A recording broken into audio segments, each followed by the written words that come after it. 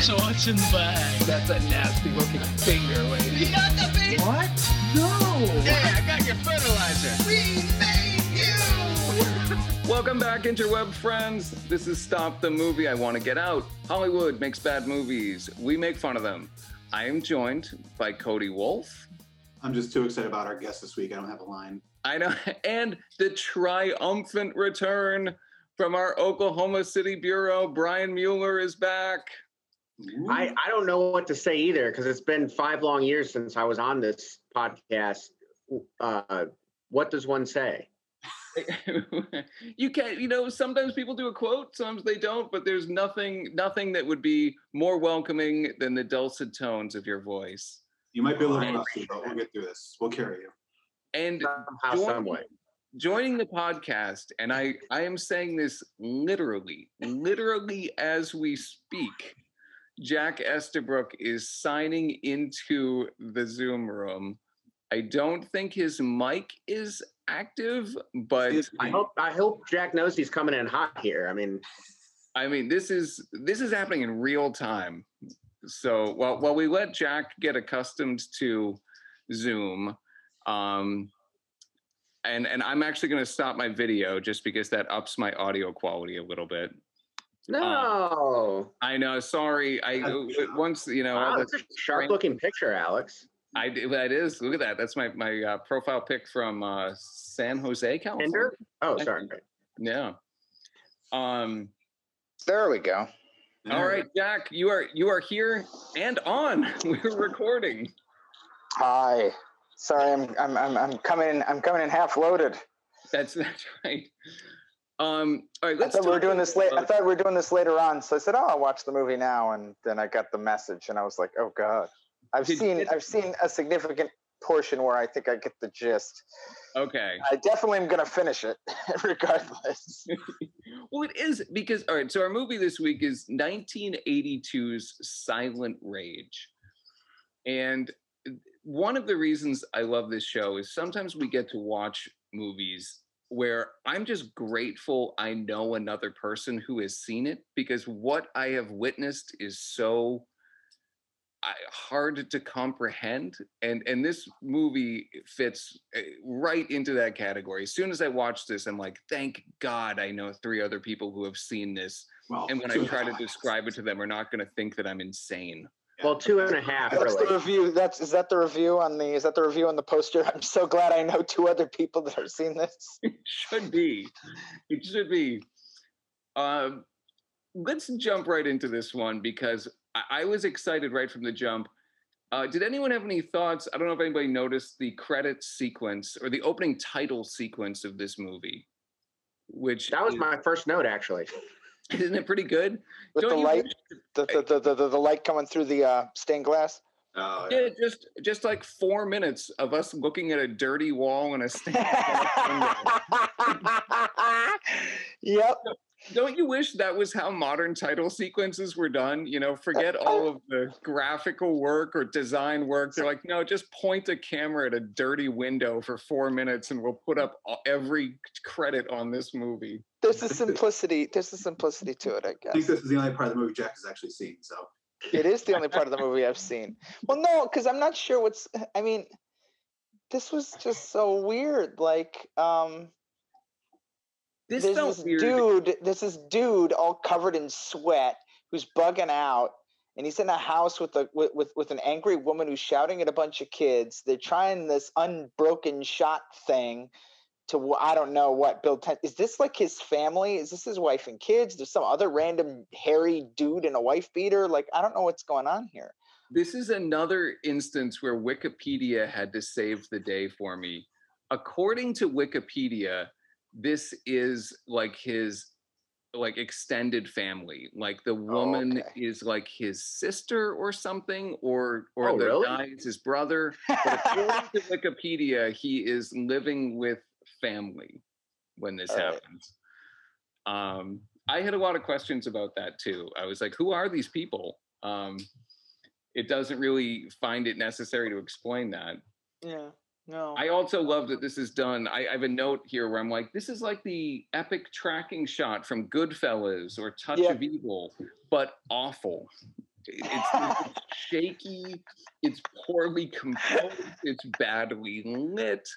It's at times it seems like the person running the camera and the actor are not in sync. Like the timing is off on there's nothing that goes right during this attempt at an epic tracking shot. No. It kind of makes me sad that, in the 5-minute opening credits scene, maybe 2 of that could have been used for some more exposition, maybe? Yeah, why Or why just like not? who this guy is or where he is. Yeah, why not give us something on who this guy is? I mean, we know who. Yeah, we knew who the co-directors of photography were going in, which helps. But I would have liked to have heard a little more about the family situation. Yeah. So this dude is walking around. He gets a phone call from his doctor. Yes, there's this knock on the door, and this little kid in a, I don't know what. Also, he's sleeping in like a full-on button-down shirt. That's why he's so slight. That's how I sleep. It's why he's so sweaty. In Texas, in the summer. Here's a question. This is Texas, right? Is that? I assumed it was. Yeah. Okay. So, because that leads me to my other theory that this is the Walker Texas Ranger pilot episode. It's like the Sci-Fi Channel did Walker Texas Ranger.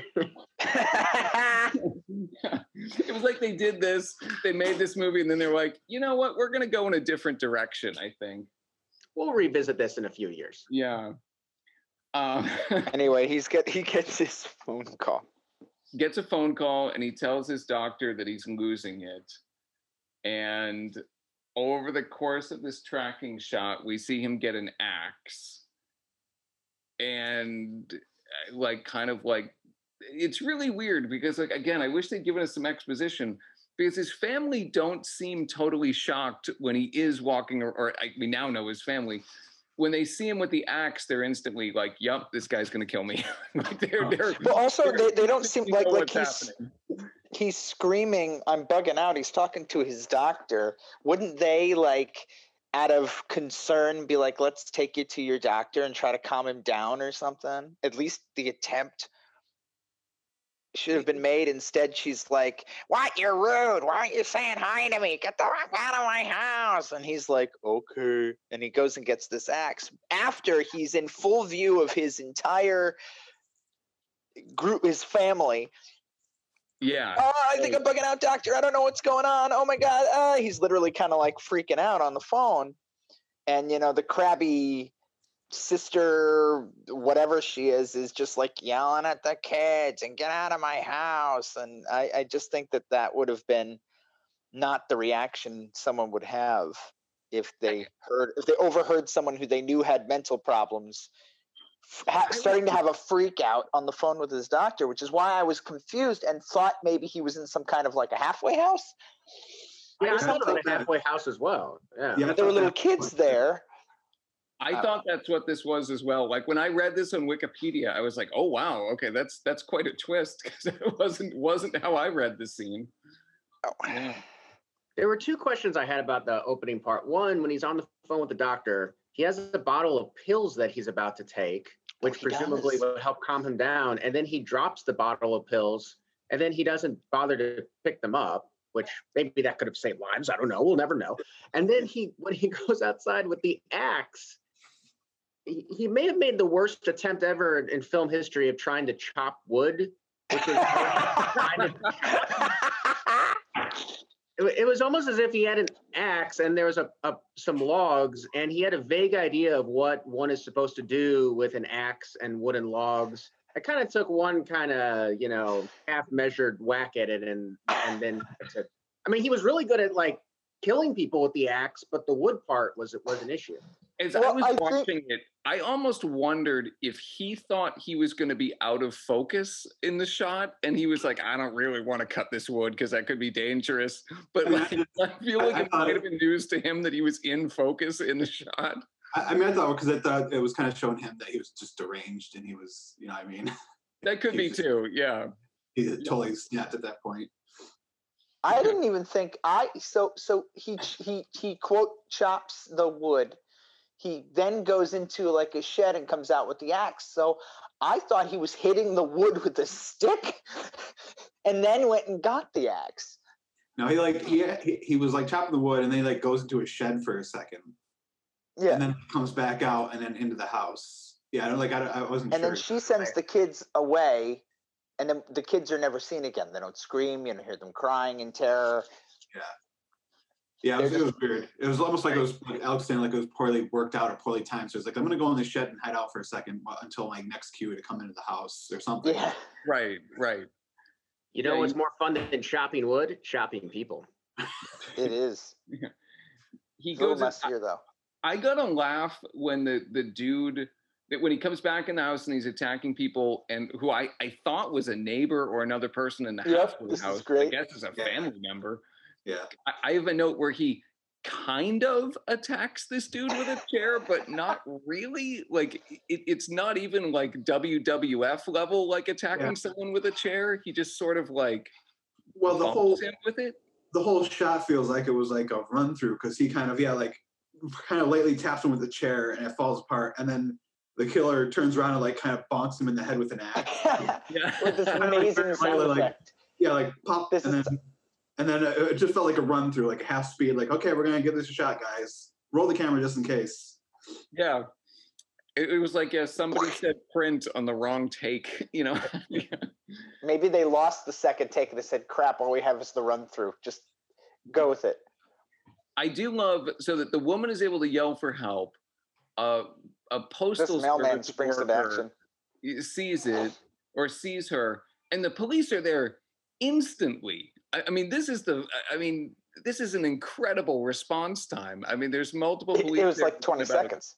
20 seconds of like the woman yelling to a postal worker, "Get help." What drove me crazy is she first off, she runs upstairs like they always do, and they do again in this movie later on. Of course. And there's like a clear path to just run outside because she was downstairs. So she runs upstairs, runs to the bedroom, locks the door, and she has time, and she opens the window and then spends like 10 seconds yelling for help instead of crawling out of this window and trying to escape. Yeah. I've never seen somebody take more time. I just watched Halloween 4.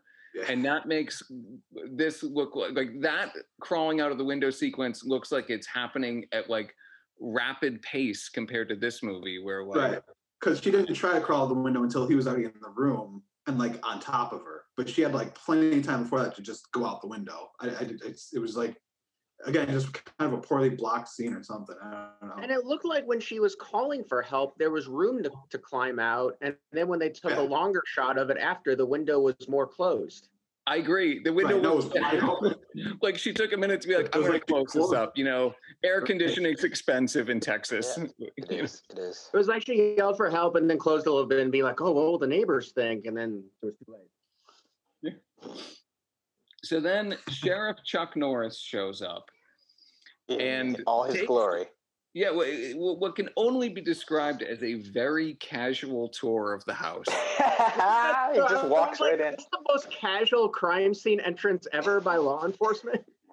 Well, I mean, you know there's a guy in there. Now, to be fair, he doesn't know there's a guy with an axe, but he knows that there's a violent attack going on, that there's at least a perpetrator in there who's possibly armed. And he literally he knocks on the door, he opens the door. Gun not drawn. He opens he checks out the medicine cabinet or whatever. He's like, okay, he's just walking around. And I think the idea is they want you to assume that like in a horror movie, this guy's going to pop up and chop him, but it wasn't working. I also liked how Chuck Norris never said anything. Like he never comes in and is like, you know, police, it's me, Walker, Texas. Like he's just like, I'm just going to walk around the house, see what's in the closets. You know, I mean, if I come across criminals, so be it, you know? Yep. Is that standard? I mean, he's checking closets where a human being couldn't possibly be. He's like checking like the spice rack and everything. Like, you got the feeling he was there more to make an omelet than to catch a killer.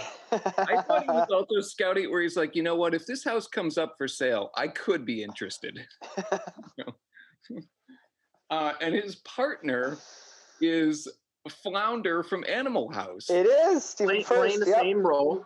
Basically playing the same role. After college, he joined this small town sheriff's department.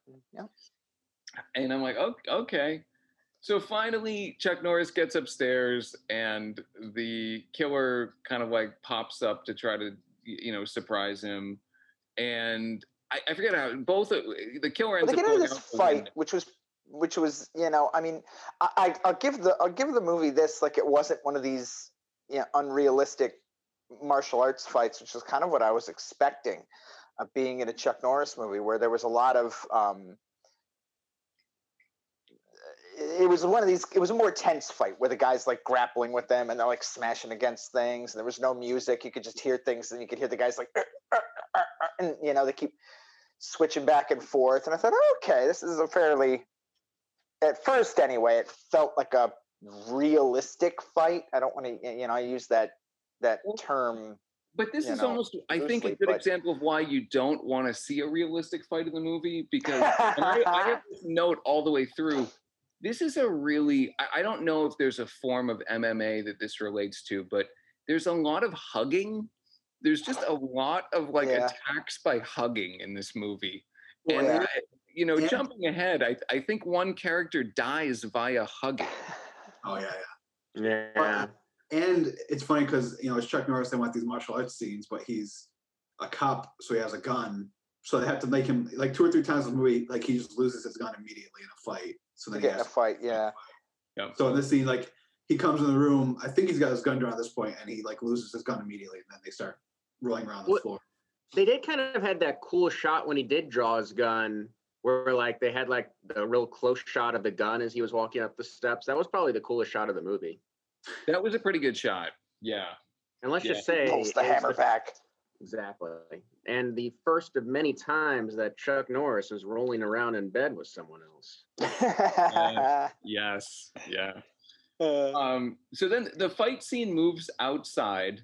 Chuck Norris they fall out the window. Shot by Officer Flounder. Yes. And the other cops. And they no one else assists. No one else runs after the suspect. So like the whole thing of this movie is he ends up being like this superhuman guy, but he's like superhuman like in this scene because he breaks out of his cuffs. They just straight up kicks the door open off, not even opening, like kicks it off of the cop car to escape. Yep. And then he gets shot like 8 times, once with a shotgun in the chest, and he survives. Well, so I love this too. You're right, because this guy breaks the handcuffs, kicks a door off a cop car, grabs a cop's gun, and the first thing Chuck Norris says is, "Don't shoot." Yeah. Yep. No. This is a case where you probably should be shooting him. Like, and by now his doctor has shown up too, and he's at the crime scene. Yes. So the doctor's also yelling like, "Don't shoot," because he doesn't want them to shoot his client because he knows he's crazy. Yeah. Yeah. Now, I thought this was his psychiatrist, right? In a normal movie, you would think, okay, maybe this guy's on some. This is because he's performing surgery, and the next scene it's the same doctor. When he's performing surgery, they said, "Oh, he should have stuck with surgery" or something like that. Indicating but why would he be in the room performing surgery if he's a psychiatrist? He was a surgeon at one point. Small town, everyone's multitasking. They're doubling up. I laughed so hard at that. I'm like, he's a psychiatrist and a surgeon? Like, okay. Psychiatrist, surgeon. Yeah. I think he just got bored with surgery and went to psychiatry. And I was going to say he's not very good at either. He still dabbles in surgery sometimes. Come on, give it to me today. Come on, give it to me. She's like, it's in his hand. The scalpel's in his hand, and he's like, give it to me. He's such a bad psychiatrist that his patients get shot all the time, so he has to then operate. They do. Man, 8 times this year. So they're working on the killer guy, and then they come out because Chuck Norris is also at the hospital. He's shirtless, just standing in like a waiting area with no shirt on. And the doctor has the great line where he's like, I think your muscles will be tender for the next couple of days. I thought he was going to start feeling him up. I thought he was going to be like poking at him. I was like, oh, please don't. He didn't.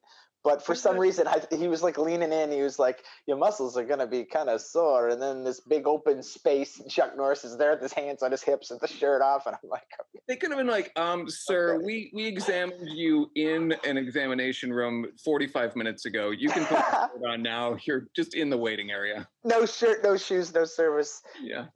You know what this made me wonder? I haven't seen really any Chuck Norris movies before this, but was he like the original Matthew McConaughey and just like every role he was in? Did they just like write as many shirtless scenes as possible for him? I don't know, but it got me wondering. I think they did get a fair amount of them. I mean, it's like, I mean, and the funny thing is, he's in good shape, but it's not like he's like, you know, Well, it's not like the modern day like, kind of like cut, Oh, yeah. like goes to the gym in shape. Yeah, It's like Roger Morris, James Bond, good shape. it's like Roger Moore's James Bond in shape. That's what we'll say. Yes.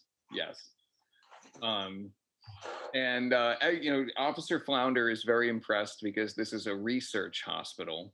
Is this like a hospital where you work on monkeys? Something like that. Yeah, and they're like, sure, man. Yeah. And we kind of find out this is where the movie takes a turn because A romantic turn. Well, there are two. That's right. Yeah, Oh, yeah, sorry, that's pretty. I jumped what is ahead. it? Go ahead. That's also pretty random. Yeah.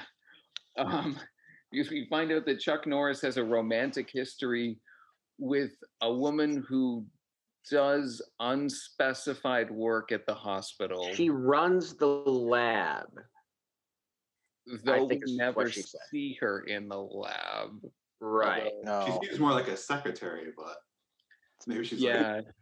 like This is some maybe real she runs early- like the file room or something because she's giving out files at one point. Yes. This movie does not concern itself with people's jobs, relationships, motivations. Just enjoy Chuck Norris shirtless.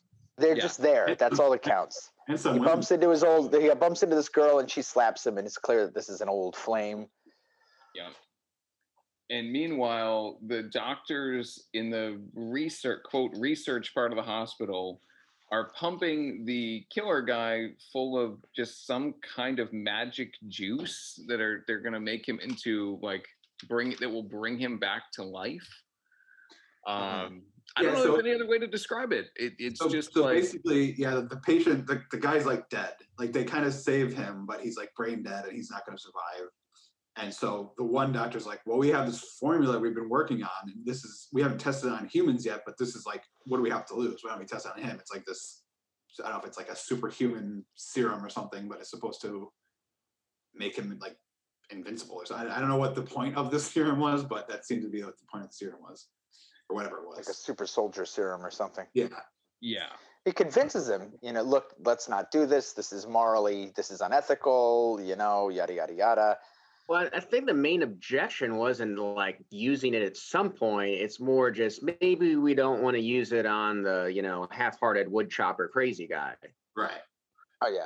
Which the psychiatrist makes that point, and so they do it behind his back because he's like, no, this guy's already like insane. We don't want to give him superhuman abilities. Oh, that's right. Because the Geiger counter is going. Look at his brainwave pattern. He's even more crazy. We need a scientist on here. Is that I question that scene that's really how brainwave charts are made. I might be wrong. I believe it. I buy it. I think that's correct. 100% accurate. Not now, but in the 80s. Oh yeah, sure. That was. I think there's an important point at this point, just from the structural aspect of the movie, to note that.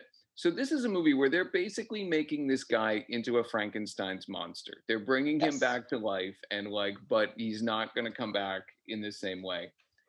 No, other than the three characters in this scene, Ron Silver and the other two scientists, no other character in this movie ever knows that they are dealing with a Frankenstein's monster. To everyone else, it's just like, wow, that's weird. What's that guy doing? That's true. Nobody ever finds out about what happens. It's hard to even call it the plot of this movie because none of the protagonists ever know that this is going on. Even at the end of the movie, this is unknown to Chuck Norris. And that's one of my biggest issues with the movies. It feels like every character is in a different movie. Like there's the scientist Frankenstein movie, there's the Chuck Norris whatever martial arts Texas Ranger movie, there's the deputy comedy routine, there's the romance movie, the semi-porn stuff with Chuck Norris. It's like all these different weird movies that never really come together at all until kind of the end when Chuck Norris stumbles into the Frankenstein movie.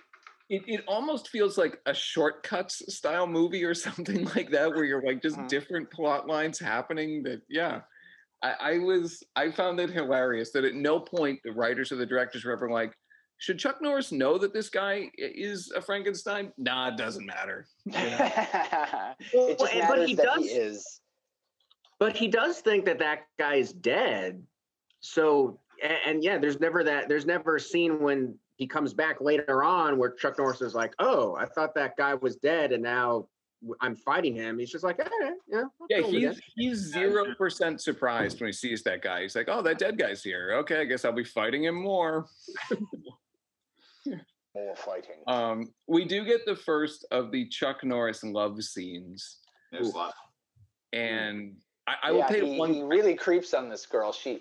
He finds out. Well, first of all, we find out that she is the psychiatrist surgeon's sister. Yeah. Hey, That sheriff. should have been the title of the movie. The psychiatrist surgeon's sister. The psychiatrist surgeon's sister is introduced to Sheriff Chuck Norris, and he's like, "Oh, we've already met." And he's like, why am I the last one to find out I'm your brother? To make sure that the audience knows that they're brother. A relationship that was 5 years ago. I know, right? And then he says, hey, can you give me a lift? Chuck Norris tells her, hey, can you give me a lift? And she says, I don't want to, but I will. How did it get there? Okay. And then they're in the car and he starts feeling her up in a creepy, uncomfortable way. And she's like, you know what? I don't want this. And then the next shot, they're in bed together and she's topless. And I'm like, what just happened here? Well, Jack, I'll explain it to you later. What happened? Yeah, but it's not like he turned on the charm. It was like she was clearly I'm not sure, and then I don't know if that would fly in a movie today, maybe. I don't know. She was playing hard to get. It was the 80s. You play hard to get. Oh, yeah. You get it. Yeah, that's true. It's really important as the viewer at this point, because now you're taking it in. You're like, okay, that psycho killer is now been reanimated and he's some kind of Frankenstein's monster and it looks like he might be invulnerable. Okay, audience, forget that. Now Chuck Norris and Officer Flounder are in a diner where a gang that seems to have escaped from an A-Team episode has set up shop. I was thinking that too. Well, guys like the white Mr. T. Yeah. White Mr. T. They are what my mom would have thought a motorcycle gang was in 1982. Just a ridiculous collection of tropes and just absolute it's really funny how far they lean into what you would a middle-aged person's vision of a biker gang stereotype would be, It was like the wardrobe designer just went to a Goodwill shop and closed their eyes, and just the first three things they got their hands on was going to be the wardrobe for these bikers. Right. Yeah. And if some of it was leftovers from a Village People music video, that's fine. Good enough. Somebody will wear it, Well, my favorite thing in the movie happens in the scene though, where one of the biker gang is this woman, and she's got a low cut shirt, and she goes up to the deputy, and she's flirting with him, and she opens her shirt and shows him her breasts, and he's all enamored, and Chuck Norris is go outside and call backup. So he goes outside. And they keep cutting back and forth to him in the scene where he's just on the radio talking to whoever's back at the police station, explaining this or describing this woman to him, and I think I'm gonna go ask her out, and oh, they were the best I've ever seen, and stuff like that, where he never calls back up. This movie made me laugh for unintentional comedy, and it made me laugh for intentional comedy twice. Right. This was really funny. Yeah. And later on, when Officer Flounder, when they confront this gang, and Officer Flounder walks into the bar and goes, "All right, all you mother effers up against the wall." I laughed out loud. It was very, very, very. The comedy movie that Flounder is in actually works on a couple of occasions. Right. Yeah, that should have been the sequel with him. Oh yeah. 100%. But we'll get into that later. Well, the thing that struck me about, so they encounter these three bikers at this diner, and then Chuck Norris and Flounder are driving around, and they see the same bikes parked outside of this biker bar, and that's when they confront them because Chuck Norris told them to get out of town. it's like, man, this biker bar, like presumably it's a weekday because they're all working, and it's like the middle of the day, and like this biker bar is hopping for like, I don't know, a Tuesday afternoon. Like people are like taking body shots and dancing on the bar, and they've, I guess, taken the bartender, they've tied him up to a wall. I mean, this is I wouldn't mind partying at this place. I mean, this place is this is a happening bar for like, middle afternoon on a Tuesday in a pretty rural Texas town. They know how to party. Yeah. But this fight scene is ridiculous, though. It's just every stereotypical fight scene where it's, as you said, Alex, he sends Officer Flounder out to call for backup, and it's just like 25 on 1 against Chuck Norris, and it's just the stereotypical, like, nobody attacks him like at once. Everyone's just like lining up one at a time to get their ass kicked by Chuck Norris. I'd line up for that. The scene is just so it doesn't belong in the movie. It's like a slasher movie, and then you just have this biker gang, martial arts scene. It's just like, hey, let's get a martial arts scene in here. It's like a Roadhouse Walking Tall scene injected into this movie. It's a Chuck Norris movie. It's a requirement. It's weird because the guy's like 14. He's got like 14 black belts. I kept thinking, like, is this biker gang going to come back in some way? Right. But no, they don't. Their movie is over. Like, that is one of the 4 movies ends in this scene as Chuck Norris just kicks their butts one at a time, including a guy who, for the main biker guy, who tries to ride his bike out of the bar. And even though Chuck Norris, it's like 4 minutes of setup. You can see what Chuck Norris is about to do. Is about to hit him with a pool cue to knock him off the thing. The guy still goes along with it. It's almost like he knew, like, yeah, I mean, this is going to look pretty cool. Why is this guy's bike in the bar too? Like, oh yeah, why is this bike in the bar, and why is there a ramp leading through a window in the bar? I had to rewind that, because I was like, wait a minute, did they build a ramp to drive a bike through a window? Like, they were turned up on a Tuesday. I mean, I figured at some point during the fight, like a table got tipped over, and like I was like, that would be such a, just in case we need to make a quick getaway, let's build this ramp inside the bar to go out the window. You never know when we're gonna need it. Can you imagine? Everyone has a plan until Chuck Norris shows up with a pool cue. Right. Can you imagine how awkward it must have been bringing the bike in there? Like, like just gently like wheeling it around tables, and probably the other bikers are like, I mean, come on, Bob, really? Like, do you? And he was like, look, we may need this later. I know this is taking a long time, but it's worth it, okay? It will pay off. Yeah. This is why they had to tie the bartender up. He would never have allowed something like that in his establishment. Right. Somewhere in here, we also got what is my favorite moment of the romance subplot of this movie, where the hospital administrator, psychiatrist surgeon's sister, sits down with Chuck Norris after their first love scene and says, I feel confused about what happened last night. Do you know what I mean? And Chuck Norris says, no.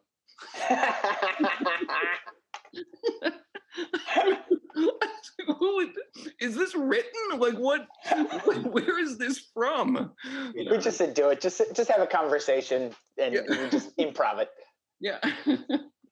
I laughed at that for far. Like, I had to pause the movie because it was like, that's a real dialogue scene, written, shot, and edited. That's perfectly done.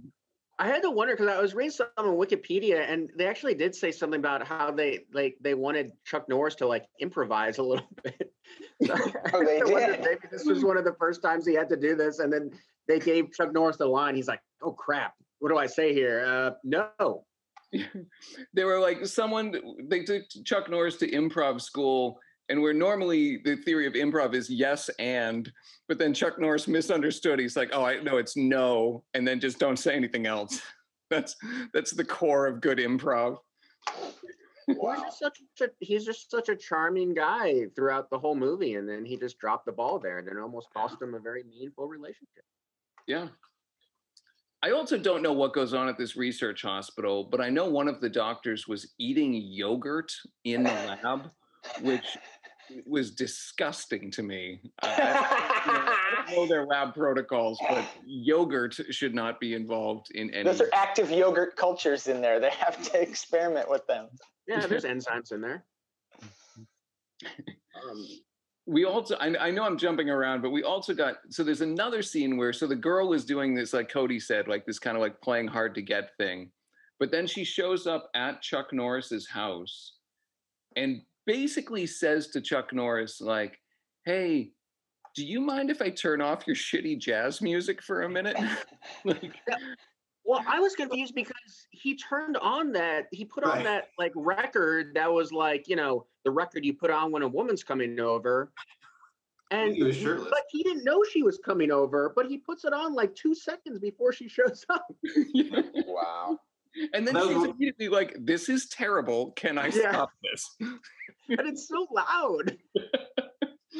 Like, why are you playing a record that jazz music's so loud? And of course, Chuck Norris doesn't have a shirt on. We should bring that up as well. That was in his contract. The blocking in the scene is so weird because, like, she comes in through the sliding door and it says I was in the neighborhood, and she like sits down and then he sits down and then she stands up and he stands up. This was just so bizarre. I don't like. I really think a lot of this movie was improvised, and I'm not sure that was a great idea for Chuck Norris. I agree. And then I think on this show, we've all expressed our love for montages in 80s movies. Oh my God. This is a truly epic montage. This is a horror slasher, That's montage. sci-fi, maybe cop movie where we get a montage love scene / like just like it's hard to even describe this without showing it. I mean, but you're suddenly like, first of all, the song that's playing keeps saying it's time for love. Oh, Like, I'm sorry. I'm out of the movie now. I didn't see this part. Jack, it's gonna get really good. I'm And gonna finish it when we're done. I know that doesn't help us now, but it just turns into like a music video for an adult contemporary song where you're seeing like Chuck Norris and the lady in a hammock and like just kind of standing there on the porch and like Yeah, well, it was like shots like that, and then like every other shot was like them in bed. yeah. So it was like basically like date night and sex night. You know what bothered me so much? That one scene when they're in the bed, they have this whole like tray of champagne and like a charcuterie thing. And it's like they obviously made it for a reason. It's like it's a nice bottle of champagne and food and everything. And it's just laying on the bed. And then at one point, like Chuck Norris starts like pushing the thing off the bed with his foot. It's like, why did you put it there in the first place? And where did that come from? Was that I don't deliberate? know. Yeah. I don't know, because according to the montage, all they're doing is like having sex the whole time. But at some point, they decided to put together like a breakfast in bed champagne type thing, and then they don't even drink it or eat it. Yeah, and it's very elaborate. Like, there's no way Chuck Norris put that No, together. No, And on a humble policeman's salary, no way. right, that's right. And it just gave me so much anxiety. Like, are they actually going to push this off the bed? I mean, as someone who appreciates a good bottle of champagne and some smoked meats and cheeses, that's a lot of money there. That's a solid. Someone else could enjoy that. Yeah, exactly. And it should also be pointed out this montage. You know, if you weren't really thinking about it, it almost appears as if this was like done over a whole weekend or multiple days. Right. I think it's maybe an hour or two. I think it is. I think it's because they're like when they are in clothes, it's the same clothes. Like the location never changes. It's all at the house. They just go from the bed to the hammock. Yeah. With more food on the ground. Yeah, I know. Ugh. And we should Well, mention they do show them drinking the champagne later, so that made me feel a little better about it. Champagne was probably warm at that point. It was ruined. Don't you feel like Chuck Norris was like, look, somebody on this production paid for this champagne. I'm drinking it. Get We might shots of me well, drinking it. So, but at the end of the scene, Chuck Norris and the girl are out on like the balcony or whatever, and he's like, "Hey, I've got a cabin like in the mountains or whatever. Do you want to go and spend the weekend there?" She's like, "Yeah." He's like, "Okay, let's go now. Go get ready." And like I was convinced because he really had nothing to do with anything at this point in the movie that they were just going to disappear and be at the cabin for the rest of the movie. Because I'm like, he has no connection to anything else that's going on. Yeah. Like, I was like, how does this come together at any point in this movie? Because he's done nothing except fight some bikers in this movie so far.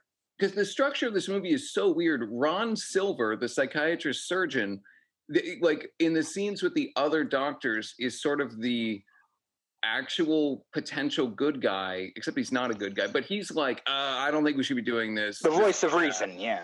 Yeah, this is bad. They at one point like some crazy, like you were saying, some crazy like 80s like graphics show up on it, like I don't know, art shows up on a screen, and he's like, "Oh, this DNA looks weird." I'm like, "That looks real weird."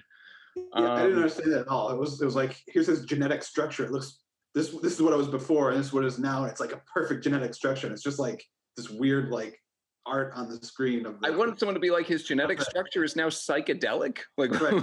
How do you read that at all? Yeah, I don't. So he's so he's kind of the good guy ish in the because it's there's a revelation that he works for the main doctor who's bringing the killer back to life. And that guy who's also a surgeon and some sort of like genetic scientist or something. Everyone's everything, you know. And at one point he's just a prescribing doctor. We'll get to that later on. He's just like a doctor.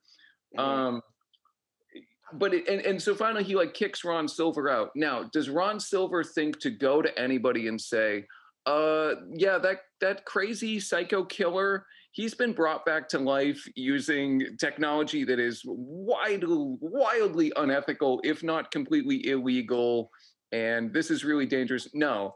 He goes home, talks to his weird wife, who is an artist, and they discuss if her cinnamon cake is shitty or not. And who's going to pick up the pizza? Yeah, who's going to pick up the pizza? I mean, if you're Ron Silver at that point, you got to be like, what the hell? Like, what is going on? This is not the time to be discussing birthday cake. And the next sequence in this movie really confused me time-wise, because it felt like it was over the course of like hours, like a night, but apparently it was not. Apparently it was like 20 minutes.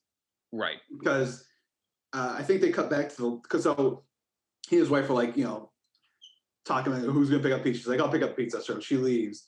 And I think they cut back to the lab, and the killer, Jack, I think his name was, Jack Kirby, gets up and like leaves, whatever. Jack Kirby.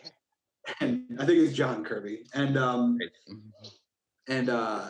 so then they come back to the house, and like all the lights are off in the house, and like so I thought this was like later on in the night, but the psychiatrist comes downstairs and he like turns the light on in the kitchen. He takes out like a giant like salami out of the fridge and cuts it with the giant. Why did they do that?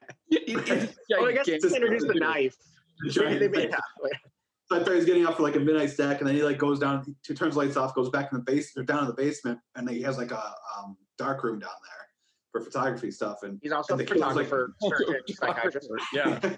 So the killer, then he's been watching. He comes in the house, and it's a straight up just rip off of Halloween in this scene. The first scene of Halloween, it's just a POV shot of him coming in the house, like grabbing the knife and like walking through the house. And he goes out in the basement and like attacks the psychiatrist, and there's this whole scene with them. And then, so he ends up killing the psychiatrist. Well, but before he kills him, we're proven that Ron Silver may be a psychiatrist, surgeon, professional photographer, but he's an idiot. Because Ron Silver knows that the killer's wounds heal instantly, but when Ron Silver shoots him, he's like, "Oh, got him, dead." Like, one guy who knows. Twice, yeah. Yeah, so, this happens twice. Yeah. So then the wife comes home with the pizza, and I'm like, "Wait a minute, how long did it take her to get the pizza? This must have been like half an hour, maybe." Right. And all that. So then she comes in the house and she finds her husband dead, and she freaks out, and then the killer comes in and he kills her. Yeah, he kills her. And then she makes the standard horror movie mistake where she actually kind of gets away hiding in the attic, and then she waits 10 minutes and is like, okay, she'll be good now. I'm sure he left. I'm And I sure don't know why the psychotic killer with a singular focus to kill everyone just gave up. Yeah, and I don't know why he didn't just go in the attic and kill her. Like he waited at the bottom of the attic stairs for her to come out. Well, But- that's one of the things. They call this movie Silent Rage, but the killer really has no rage. In fact, he seems rather playful in the way he likes to. Like, it's really not. Not really that mad about anything. He sort of thinks this is fun. Maybe Yeah. the silent rage of the audience having to deconstruct this movie, which should really be a simple hack and slash beat 'em up action flick. I also have to say, Ron Silver does some of the best dead body acting I've ever seen. When he's like hanging on that door, he really commits to it, and But he's like, his eyes are moving though. I don't know if you saw it when she like closes the door, his eyes start moving like he's looking where he's going. "Oh, I didn't see that." Yeah. Oh, But, I thought it was- but that brings up. yeah, sorry. Oh, go ahead. No, sorry. No, I was just gonna say that we're jumping a little ahead. That scene, yeah, where he's hanging on the wall, but it's like I thought it was funny when they showed his body like that. Like I was thinking, like, man, that's kind of a ridiculous pose to have to hold. But I'm like, all right, give him props. So they open the door, and then so they open the door, and you don't see his body with the door being open. But then the door like starts to swing close again, and they held the shot long enough to put him back on camera hanging like that. I'm like, poor Ron Silver. Like it must have taken all of his acting chops to hold that for one shot, and he had to do it again. Right. Yeah. But this is where like the movie becomes again like a straight up like slasher movies because the killer takes the bodies of the two he killed and like hides them so that someone else will find them as like a scare, like Michael Myers does, in every Halloween movie. So he like takes the wife's body and the husband's body into, I guess, the sister's bedroom, and like hangs his body in the door and puts her body under the covers, and so she'll find them. It's just like that's just straight up like I slasher don't want movies. anyone to trip on the bodies. Oh, that's true. I might have misread that though. and then if I understand the movie correctly, the killer just goes down to the basement stairs and goes to sleep sitting on the basement stairs. Is that how everyone else read that? Because when the Yeah, I don't know. psychiatrist, surgeon, sister, hospital administrator comes in, she goes through the house for a while. She finds the body, she screams, and then we go to the shot of the killer sitting on these like dark basement wooden stairs. He's like, huh? like I didn't know what he was waiting. Like if he knew she was, because he wouldn't know she was coming home unless he just figured she would. But I don't think he knows anything about her, or you know what I mean. Like I don't know why he was just hanging out in the house. Yeah, I So don't he know. How didn't did seem he even surprised find that the she- house to begin with? I don't know. Yeah, I don't know. I don't know. I don't know. So then Chuck Norris, is this when Chuck Norris does come over? Yeah, he She comes runs over to out pick of the her. house. Yeah, She makes like the one smart decision by a person in a horror movie. She's like, I gotta get out of this house. She goes running outside. Chuck Norris happens to be there. He's like, well, he's trying coming to to pick her comfort up. her. Yeah, he's And- going to pick her up because they're going to the mountains. That's right. Mm-hmm. He's gonna pick her up to go to the mountains. And In a company car. you just know in the scene that his character's thinking, oh, I guess I'm not getting any tonight. Yeah. She comes running out of the house covered in blood, and something's obviously wrong. And then the killer runs, he like observes like the hospital administrator sister, and Chuck Norris sees them and then goes running through the back of the shot like he's Malcolm McDowell in a Rob Zombie Halloween movie. Like where is he running to? Like this guy seems to enjoy one thing, killing, but at that moment he's like, oh, I got to get out of here. Oh, because he didn't even attack the sister because she like ran right out of the house, so he didn't get a chance to. Like again, I think he was totally shocked that she was there. I don't know like what he was waiting for. Right. So so this is where, so Flounder brings the girl to the hospital. Chuck Norris is like, bring her to the hospital. She seems pretty shaken up. And they bring her to the hospital, and Flounder's like, hey, do you have anybody who can prescribe something for, her, like a sedative? And the name they bring up is the other doctor, so like this guy is like everything. They're just like, oh, we just need someone to prescribe. He's I gotta the get that doctor. guy out of the basement. He's the doctor. There's Well, no other yeah. doctors in the world. Well, also earlier in the movie, when Chuck Norris is getting treated, like in the beginning after his fight, they make a comment like, "Oh, this isn't the traditional hospital. You're the first human patient I've treated in years." So then when they bring her to the hospital, they bring her to that place that doesn't treat humans and only has one person that can prescribe things, and he's dead. Yeah, yeah. Normal hospital in this town. I guess that was the days before urgent care and everything, but still. Yeah, go to your primary care physician. Yeah. That is true. It's not a hospital. It's the institute. Yeah. Like Just hammering home the point that her brother is dead. Like, oh, we could get you a prescription, but the only guy that can fill out prescriptions is your brother. And well, I kept thinking that by bringing the hospital administrator's sister back to the hospital, that she was then going to find out what the research doctors had been doing at the Frankenstein thing. Nope, doesn't happen. There was no reason to bring her to the hospital other than the fact that they probably already had that location and they're like, ooh, we can squeeze a few more days of shooting here. Got a twofer. Yeah. So John Kirby, the killer, goes back to the hospital where the two surviving doctors are like, he's like covered in blood and stuff, and the one's like, what if he killed someone? And then the evil doctor's like, he didn't kill anybody. He could have just gotten into a fight. Someone could have just shot him. And what if someone was trying to kill him? Right. And so he gets. He might have run into those bikers. So then he gets a page, and the secretary, whoever, is like, "Hey, Chuck Norris is here. He wants to talk to you." And so then Chuck Norris comes in and tells him that his doctor friend is dead, was murdered. So then he kind of gets like, "Oh, I guess that guy maybe did kill somebody."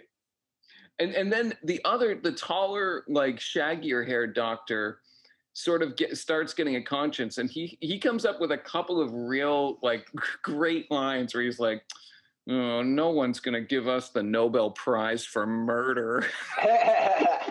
Okay, like probably true. And then he's like, all right, I guess we got to call an end to this. And then the other one that had me almost fall out of a chair, he's like, all right, well, let's go give the sheriff his corpse. I was like, what is happening? What is in that yogurt he's eating? Yeah.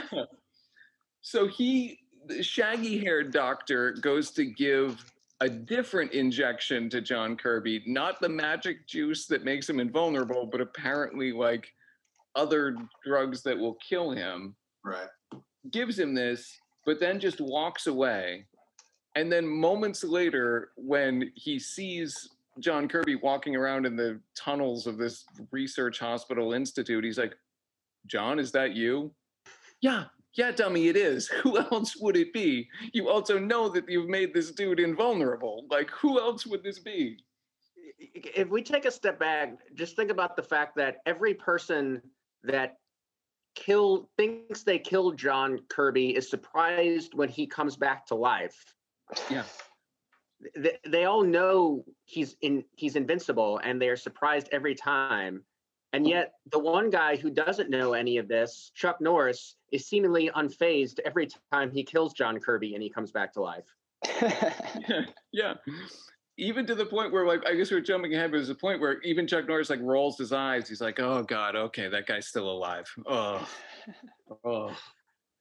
The lead, like, I guess I hesitate to call him the bad doctor because all the doctors are kind of bad, but the worst of the bad doctors, the head guy, it's like he is just so swayed like every moment. It's like he goes from one moment, like, when the other yogurt eating doctor questions him about like, oh, what if he killed someone? Oh, what if someone's trying to kill him?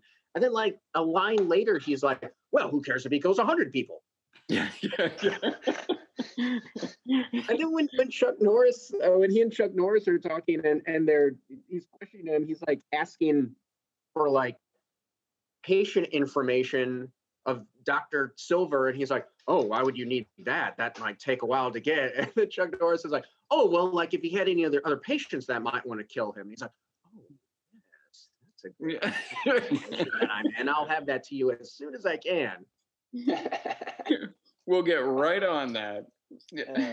I also love that we are now like we're like an hour 15 into this movie, and if you're the Chuck Norris character basically this is just a normal week, other than the fact that your ex/current girlfriend's brother seems to have been murdered.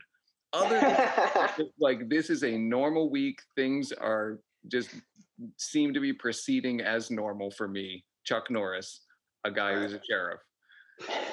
Just a couple murders, a bar fight. Yeah.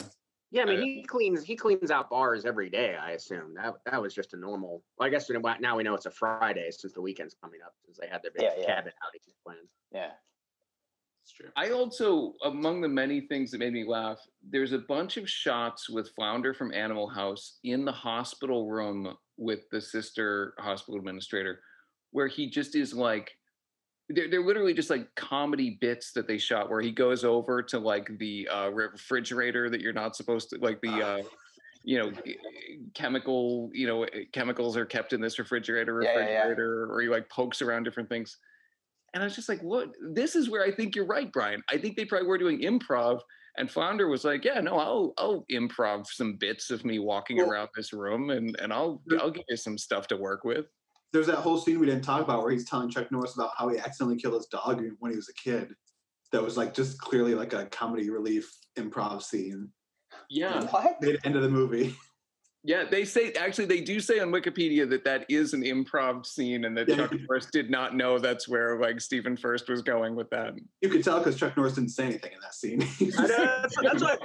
I know that's what I'm saying. You can clearly tell the scenes where there's improv because Chuck Norris like response just is no or okay. Or just stares at him. Yeah. Great improv work. Yeah.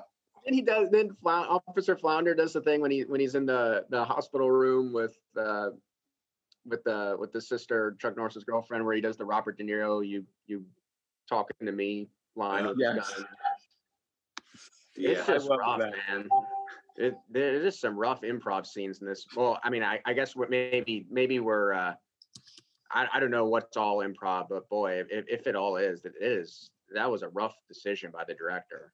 It's pretty rough. I Either that or the screenwriter at one point was just like, do whatever. And so now, so the worst of the doctors gets killed, and he weirdly seems like prepared to die. Am I reading that right? Well, I wasn't sure how it sorry, I didn't mean to step in there. You were called out. No, go ahead. I was going to say, I felt like the scene was, because the other doctor is killed too a minute before this. And the bad doctor is like, he almost seems happy that, because he's like, only 3 of us know how we did this, and now the other 2 are dead, so I'm the only one. So he almost like, I'm going to be the one who get all the glory and the money and the prize and stuff. And then like he doesn't expect to be killed by his creation. Yeah. It was just kind of like, okay, like, I mean, hey, doctor, maybe you should have saved the rest of the world. I don't, but all right. I mean, they're all right. No one's going to get the Nobel Prize when people are dying. For murder. Quite some foreshadowing there. Yeah. And so now basically the killer, John Kirby, is just like roaming the hospital. He bear hugs Officer Flounder to death, I believe, in a very lengthy sequence. Am I wrong in my interpretation on that? No, I was shocked when Officer Flounder died. It just kind of seemed like he might need to go to the chiropractor the next day and get his back adjusted, and it went from a slight maybe spinal injury to he's dead. Yeah, he dies. I mean, it basically was like a move you would see in like professional wrestling, the backbreaker type move when really it's not that big of a deal. I mean, arguably, not even arguably, like Bane does 10 times worse to Batman's back than what this guy did to Flounder. And somebody tried the same exact move on Chuck Norris earlier in the bar scene. That's a good point. It was unsuccessful, but then this time it worked. I'm gonna tell you, man, that's why you got to keep your core and do those exercises. Like it could be life or death when you're in a fight with Frankenstein's monster. Chuck Norris is in much better shape than Officer Flounder. This really movie is a testament to having a good, strong core and lower back. I liked Officer Flounder's dying words were, "He hurt me bad." That's it. That's a wrap for Stephen First, everyone. It's funny because I saw it because he goes, he hurt me. I'm like, he's gonna say he hurt me bad, and then he did. I was like, oh my God, it was just such a dumb. And like, one dumb final dialogue. brilliant moment of improvisation. All right, man, you got one take. Let's go. So And now, predictably, I think Chuck Norris just responded like, "Yep, You did. it's too bad. I'm gonna go off now. You have a good one." so now the rest of the movie is Chuck Norris and his lady friend versus John Kirby, Frankenstein's monster, with just a series of things. Like, at one point there's just a lot of like sort of like Chuck Norris fighting. John Kirby gets thrown out or falls out a window, I guess. I think he gets shot and then he like propels out the window. Propels out and at one point the lady tries, I don't even know how to describe this stunt, and I'm using the word stunt very loosely, where she bumps John Kirby with a truck. She doesn't hit him with a truck, but she sort of like nudges him with it. But his reaction is like, basically, if he was playing soccer, probably a ref would have been like, "Stop flopping," because he seems to go flying from a very limited nudge from a truck. Yeah, they get him into a spot where he's like incapacitated on the ground and they're in a car, and it's like, man, just run over his head with the truck. Yeah. And she just like gives him like a gentle nudge just to like, I don't know, it was bizarre. They had a chance for the kill shot and she didn't go for it. There's a decent stunt sequence here where the stuntman climbs up onto the back of a moving truck here, which, I mean, this is a terrible movie, but like this, as a stunt, this was like not bad. I was like, wow, that's impressive that a guy did that. I don't think there's a lot of people who could pull themselves up onto a moving truck while it's going, and probably while wearing some kind of safety gear. When he's hanging on the back of the truck. Yeah, that wasn't bad. That was probably the best part of the movie, honestly. It was. I had aside from the montage, like, pretty good, and the montage. So they end up, this scene made, I don't know why this was so funny to me, but so basically Chuck Norris realizes, oh, John Kirby is coming in through the back of the truck. So he basically pushes the lady out of the moving vehicle. And then I'm like, oh, what's he gonna do? No, Chuck Norris jumps out of the moving vehicle too. And I'm like, okay, if John Kirby had then jumped out of the moving vehicle, I would have been like, great, like this is just the thing to do here. But he tries like steering the vehicle from the back instead of just killing himself. And the truck crashes. I don't know what trucks were made of in 1982, but it appears to have just been made of gasoline. Nitroglycerin. Instant explosion. I love it when things explode that wouldn't explode in real life. It explodes, and then there's a secondary explosion. I don't know what would have caused a secondary explosion. I guess there were two gas tanks. I don't. And John Kirby comes out. They do like a mediocre man on fire effect. And this is where Chuck Norris's character basically does an eye roll where he's like, oh God, okay, he survived that too. Yeah, once again, Chuck Norris, the only person that believes that he can't be killed, even though he has no previous exposure to the backstory or has no knowledge of what is going into this guy's like genetic makeup. Yeah, he's the only one that basically accepts like, okay, yeah, this guy can't be killed. I'm not going to ask questions, but I am going to karate him.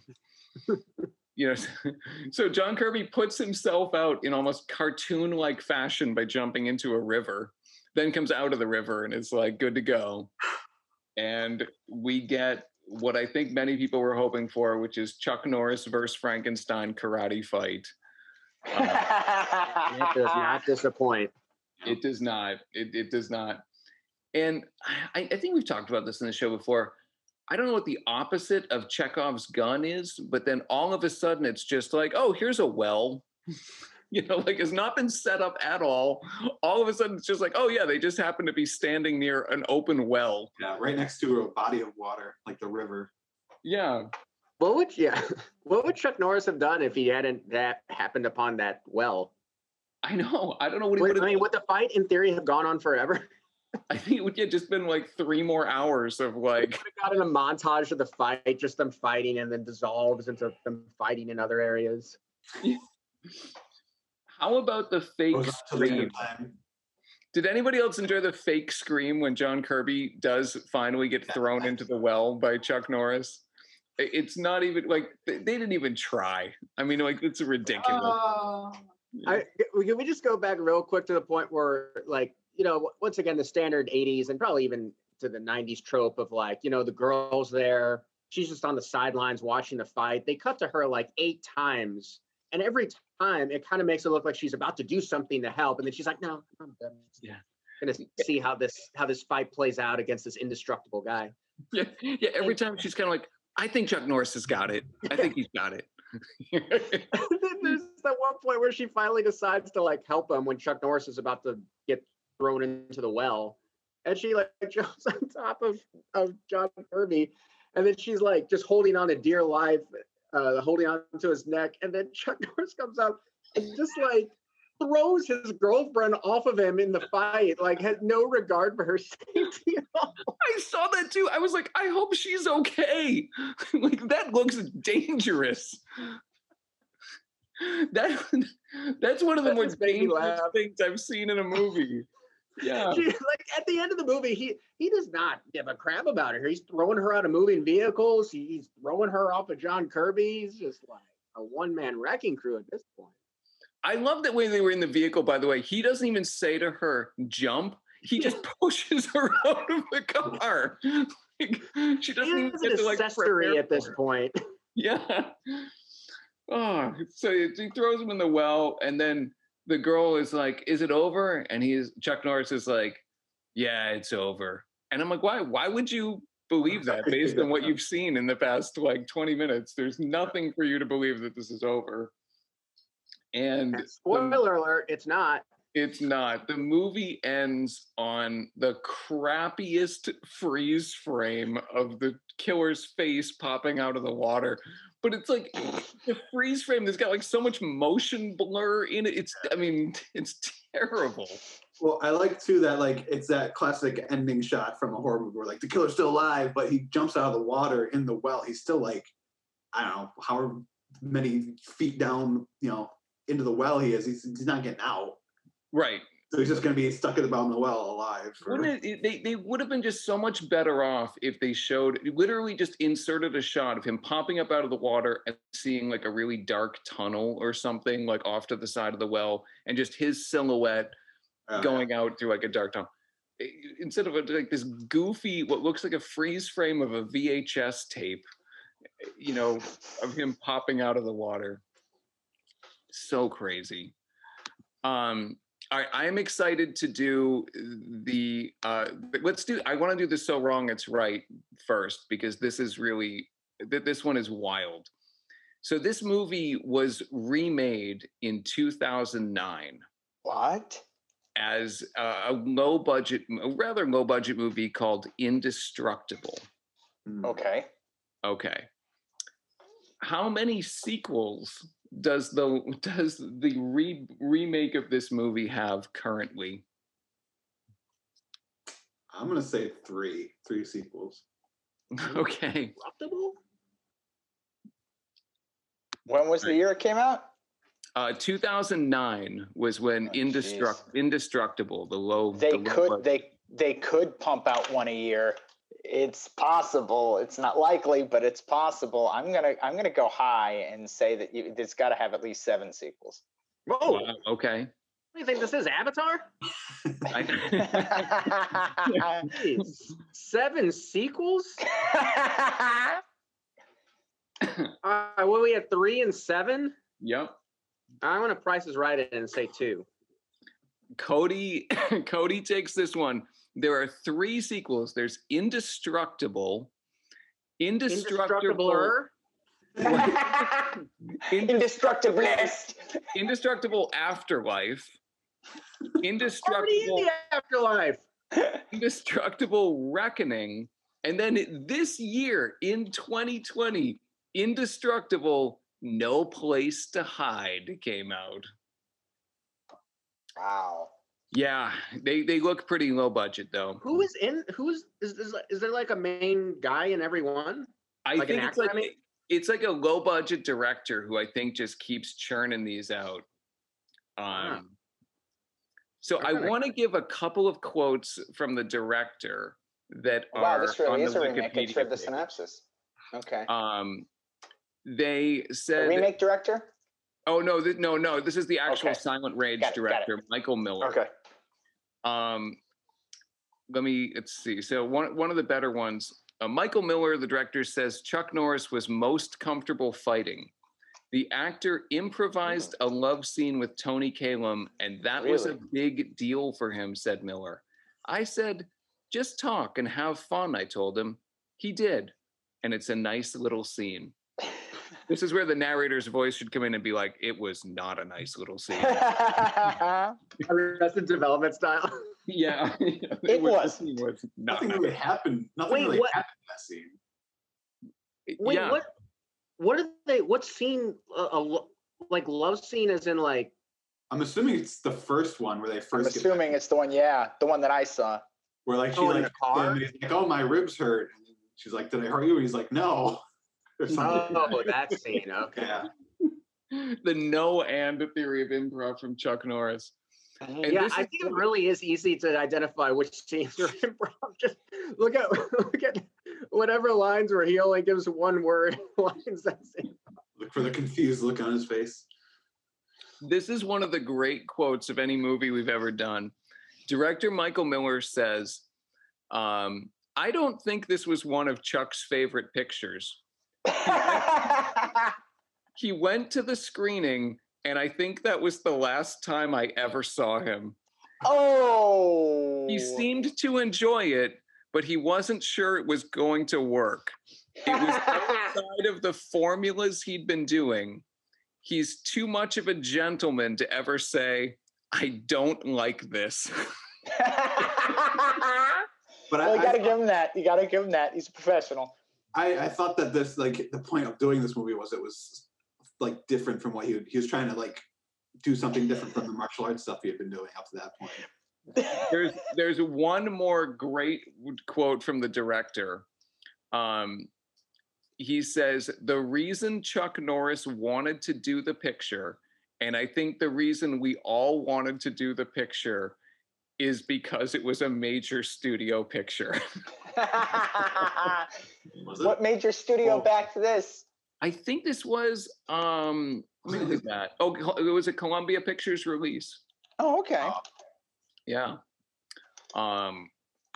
Yeah, this is, I mean, this was really, really something. And Jack, I think you are very much going I to gotta enjoy the rest of it. I gotta finish it. I thought we were recording later on today. Sorry. I usually watch the movies the day of, so I come in fresh. I would see where you would get confused though, because the message just say 12 p.m. on Sunday. So What messages? I Very saw 8 p.m. Then I saw Saturday. Then I saw Sunday again.